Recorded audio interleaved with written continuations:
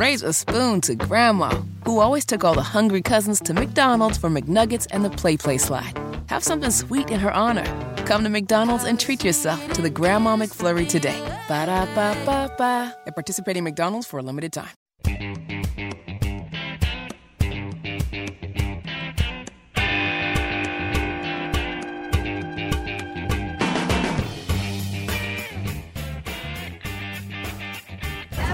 We're here at Tampa Airport. We are having our first flight of people being rescued from Israel. It has landed. Over 260 people that wanted to get back to the United States and couldn't do it. There was a devoid of leadership, so we stepped up and led. We're happy to be able to deliver this, so we're getting ready to welcome them back to the United States of America. That's Ron DeSantis. They chartered flights to get people back to the U.S. Now, I never got a full understanding. Was the United States actually looking to charge people who were trying to get back to America who couldn't because flights have been grounded because of the war in Israel? You don't just bring them back? An illegal immigrant can get anything they want, but an American citizen has to pay the first-class ticket? I didn't know if that was talking point or legit. Tony Katz, 93 WIBC, good morning. But DeSantis did sign executive orders authorizing Florida's Division of Emergency Management to deliver flights to Israel and deliver needed supplies, medicine, clothes, etc. They partnered with a nonprofit group called Dynamo out of Tampa to arrange the flights. And now they're bringing people back. He did it because he's trying to move up in the polls. Maybe. I'm just glad he did it. Your governor didn't. Other governors didn't. Other candidates didn't. Just saying what is. I don't think there's anything wrong with that.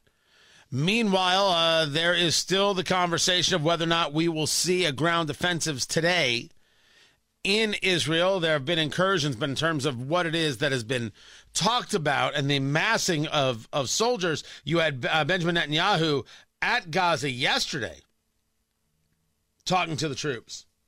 We'll see whether or not this happens, whether a taking of the north of Gaza does happen. We're going to find out. Nothing to do now but see. As for having a country that is supportive of Israel, maybe. Honestly, maybe at this stage of the game. We'll talk more about it. And then there was this from Wish TV about how the Indianapolis Bar Association wants Doug Carter to shut his mouth. Doug Carter is the superintendent of the Indiana State Police. And he has been very, very vocal about the bond system, specifically Marion County, specifically after a judge gave someone a $1,000 cash bond for actions involved in a high-speed crash that killed 3 people.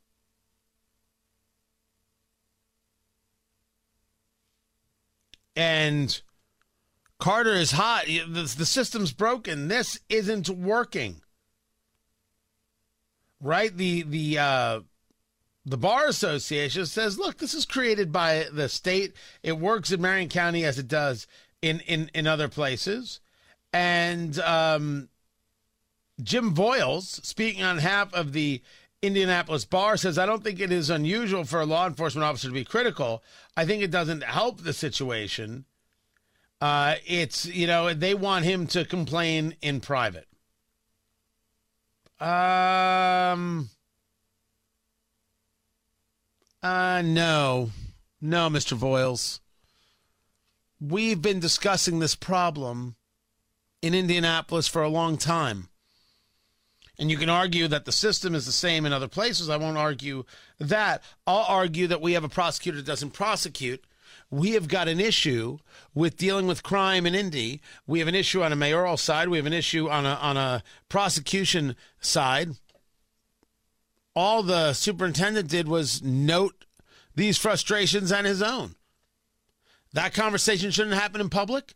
Maybe if more conversations about the failure of the city happened in public from people with their signs high on the buildings, or who own the sports teams, or who are considered the leaders, the civic leaders in this city, where you have to go kiss the ring to get anything done. Maybe if they had more conversations in public and stopped worrying about whether or not someone will still be friends with them, we'd have a better city, Mr. Voiles.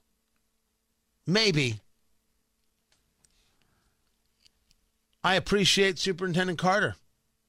And I think the Indy Bar Association should be focused on how we make the city better. Or at least on the idea that crime should be prosecuted. No? What's your argument against? I'm all ears. Tony Katz, that's me, 93 WIBC. Good morning. Raise a spoon to Grandma, who always took all the hungry cousins to McDonald's for McNuggets and the Play Slide. Have something sweet in her honor. Come to McDonald's and treat yourself to the Grandma McFlurry today. Ba-da-ba-ba-ba. At participating McDonald's for a limited time. Life is so much more than a diagnosis. It's about sharing time with those you love, hanging with friends who lift you up, and experiencing all those moments that bring you joy. All hits, no skips.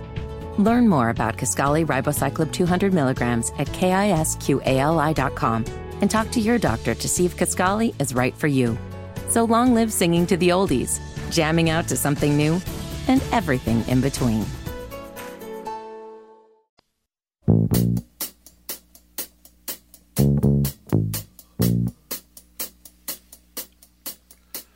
These are two stories side by side. Stellantis lays off another 700 workers in Kokomo. And Stellantis picks Kokomo, Indiana, for its second U.S. battery venture with Samsung. These two stories came out within 4 days of one another. Of course, they're different subjects. We're talking about United Auto Workers and the strike there versus the continued push on electric vehicles. But it shows you how strange the moment is and how these companies are trying to grow and see Indiana as a place to do it. But it's hard to keep everybody employed as this strike goes on. Tony Katz, good to be with you. Gary Dick joins us from InsideIndianaBusiness.com, on Twitter at IIB. It is a 1-2 punch and then comes up with a third hit out of Subaru on these layoffs and on this pick. Walk me through the two stories, starting with the layoffs, as you have the story there at InsideIndianaBusiness.com. Yeah, Tony, and it is the continuing dominoes really falling from the UAW strike against the big three that is reaching, I think, an important time. And I think you're going to see, you heard the UAW president, Shawn Fain, late last week say they're going to ratchet up the pressure, if you will. Hundreds of workers at a Ford plant in Louisville walked out. The 700 layoffs at Stellantis facilities in Kokomo, again, directly related to the UAW strike, and a striking plant, an assembly plant in Toledo. They don't need the parts that the Kokomo facilities are producing. They've reached their inventory capacity, if you will, there in Kokomo, thus the layoffs. So that is juxtaposed, as you said, against big news coming from Stellantis last week in terms of selecting Kokomo for a second electric vehicle battery plant. $3+ billion investment, 1,400 jobs. So together, there are two battery plants this Stellantis Samsung SDI joint venture are investing in Kokomo. Together, $6 billion plus investment and nearly 3,000 jobs.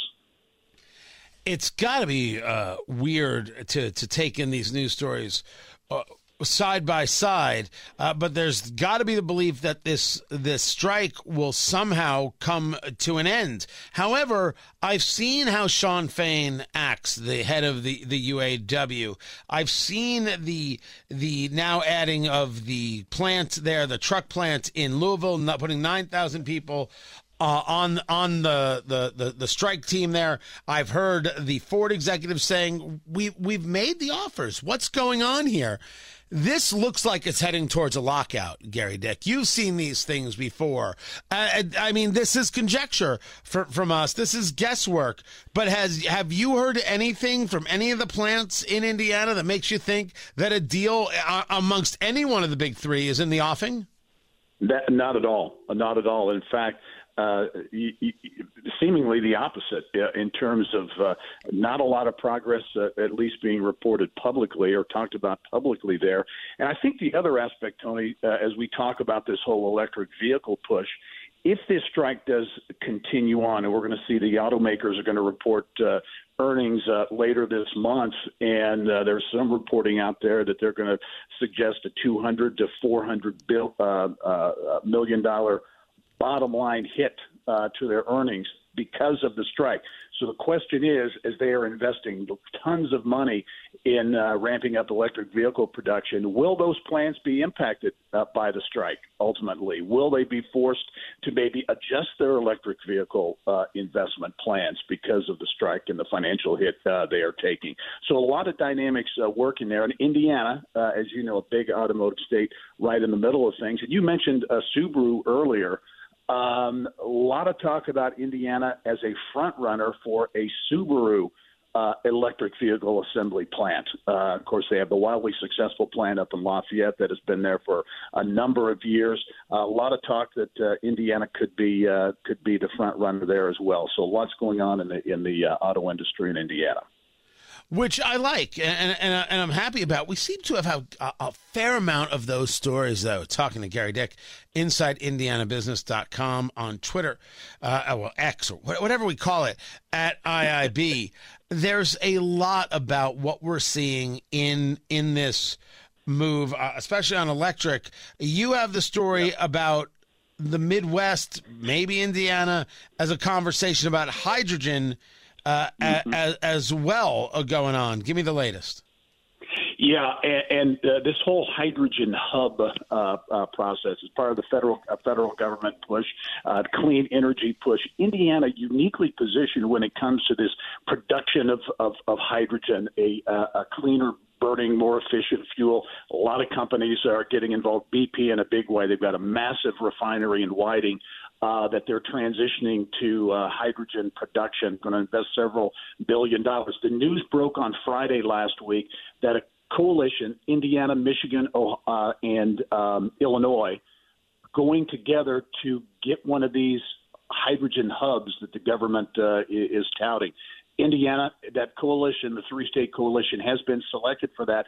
There's a lot of talk, they believe, and this will be largely in northwest Indiana, a number of companies involved, BP, Cummins, and others, that this will mean several thousand jobs, certainly in the construction process, thousands of jobs, big investment in hydrogen. So this is a story to watch, kind of a complicated story, but Indiana, because of the geography here and those types of things, positioned very well in the access, obviously, to water with Lake Michigan, another piece there as well.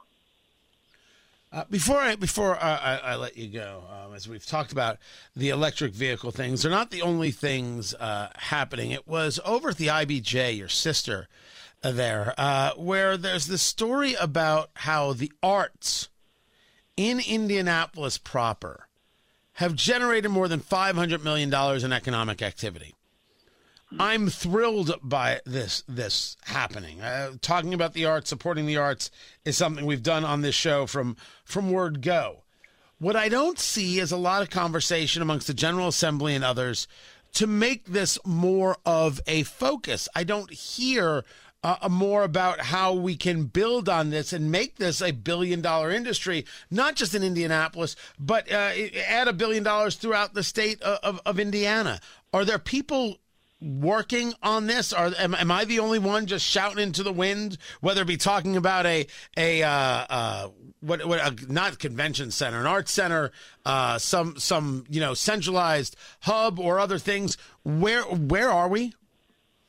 Yeah, it's a great question, Tony. And I will tell you this, when you look at the arts and culture and the piece of the whole quality of life piece that we talk so much about and economic development folks talk about, you've got to have this quality of life vibe, if you will, to attract workers, to keep talent in your communities. So given that, there are people who share your view on that without question. Whether or not that is going to lead to any type of big investment, money from the legislature, whatever that might be, I'm not aware of anything at this point. But I do know that as you look at certainly here in Indianapolis, but also communities around the state of Indiana, Columbus is a great example of communities really focused on the arts and using it as an economic development tool. Whether that's going to lead to any bigger picture or bigger move in that regard, I don't have any information on that. But it is important, no question. Gary Dick, InsideIndianaBusiness.com. I appreciate you taking the time to be with us. How bad is it? Don't sugarcoat it. Give it to me straight. Want coffee? I think I need some coffee. Time to fill up on the news. Tony Katz, that's me, 93 WIBC. Good morning. Dow futures up 144. NASDAQ futures up 15. Rite Aid files for bankruptcy. Do we even have a Rite Aid in Indiana?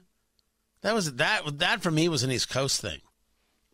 Rite Aid is CVS. Same exact thing. That was a very East Coast. I don't think I've ever seen one. Now that I think about it, since I've lived here, I don't think I have.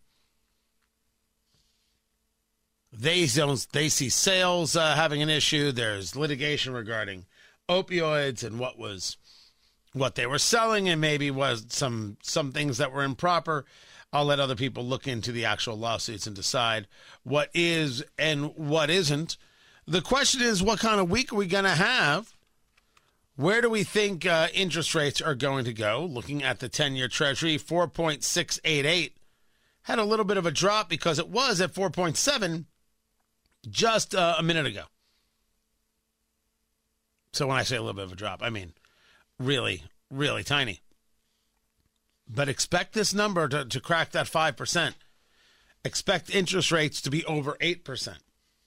Nothing about inflation. Nothing about it. Nothing about the numbers that we've seen, whether it's the PPI or the CPI, the Producer Price Index, the Consumer Price Index, states that everything is fine. Everything is pretty blank and far from okay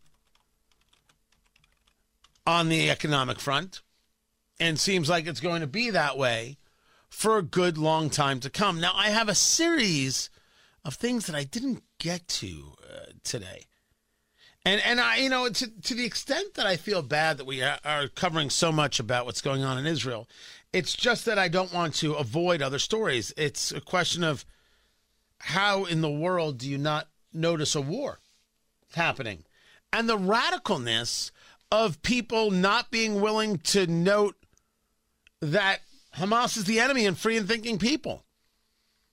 This was a story about John Huntsman.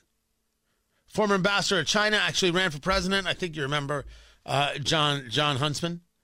He coming out saying he's going to stop making donations to the University of Pennsylvania. I may have said Penn State earlier. I apologize. To the University of Pennsylvania over its lack of a response to the Hamas attack on Israel. He sent an email to the president, Liz McGill. He wrote that the university had become, quote, deeply adrift in ways that make it almost unrecognizable. You have a board member at Harvard, an Israeli billionaire, who quit. You people are nuts. And then you have the whole conversation of whether or not the students who all signed these letters, or the student groups that signed on to these letters, saying that Hamas is right and Israel, it's all Israel's fault. And you now have CEOs saying, give me their names. We don't want to hire these people. And people are like, well, they made a mistake. Don't ruin their whole lives for it. This is the cancel culture conversation. And I believe that the only person who said they made a mistake, don't ruin their whole lives over it, before siding with Hamas was me, us, this show, right here. I'd have members of the Philadelphia Eagles quoting fake quotes from Hitler and supporting Louis Farrakhan, and I said, don't cancel the guy. You don't want to cancel these people. Okay. But why do you think there shouldn't be something learned it would seem, and remember, I said that he shouldn't lose his job. I think it was LaShawn Jackson with the Eagles at the time. I said he shouldn't lose his job. I didn't say he shouldn't hear it. He already had the job. Should you hire these people? I don't know if you should hire them or not. You think I actually want to work with somebody who thinks that a terrorist organization has value? Will I work with somebody who questions Israeli policy like U.S. policy, like any other policy? Well, sure. Questioning things makes sense. Supporting terrorists, I wouldn't want to work with somebody like that. And I think as an employer, I have that right. But why is it that these kids shouldn't learn? Because that's the story. They were told that everything they think and everything they feel is righteous and just and true. That's what colleges have done. That's the failure of the university system. That's the failure of university presidents who have not spoken out and told their students, Hamas is a terrorist organization. We don't support that here. The number of university presidents who have engaged zero when it comes to moral clarity, including the University of Indianapolis president, zero in moral clarity. That should be reason to fire the presidents.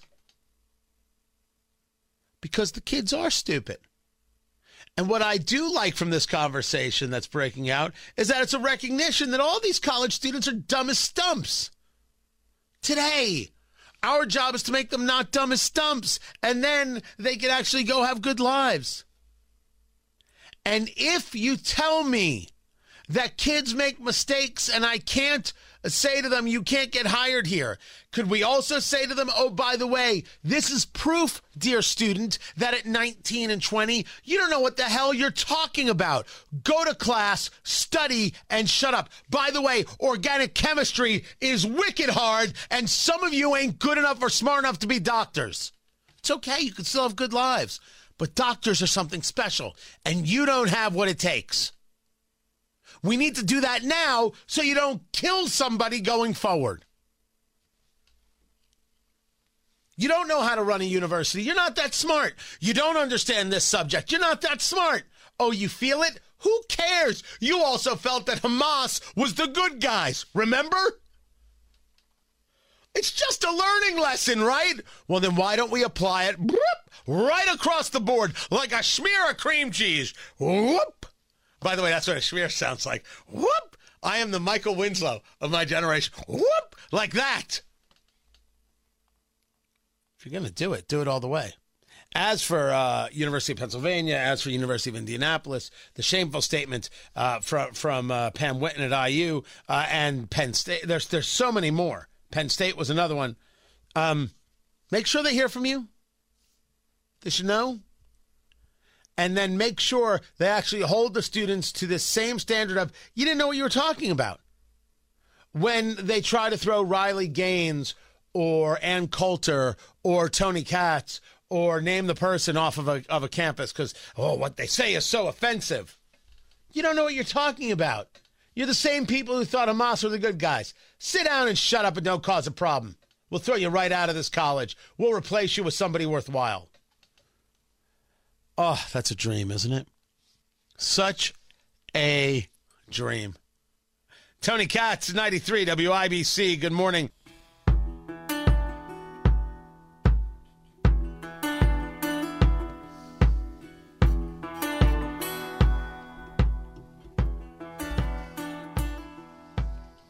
Joe Manchin considering an independent run for president. Huh. I guess things aren't going so well in West Virginia. I've said it before numerous times. Nobody has better name ID in their state than Joe Manchin, and he screwed it up.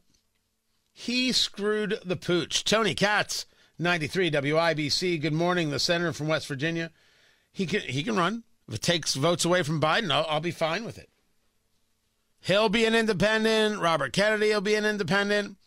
Who knows? Maybe Trump will be an independent. Maybe somebody else will be an independent. No one knows. It's all just madness. By the way, I can show you polling that has Trump ahead of Biden in multiple states. Arizona, Georgia, Florida, North Carolina, Michigan, Pennsylvania. You know not states of any consequence. Actually, he's tied with Biden in Pennsylvania, 39%.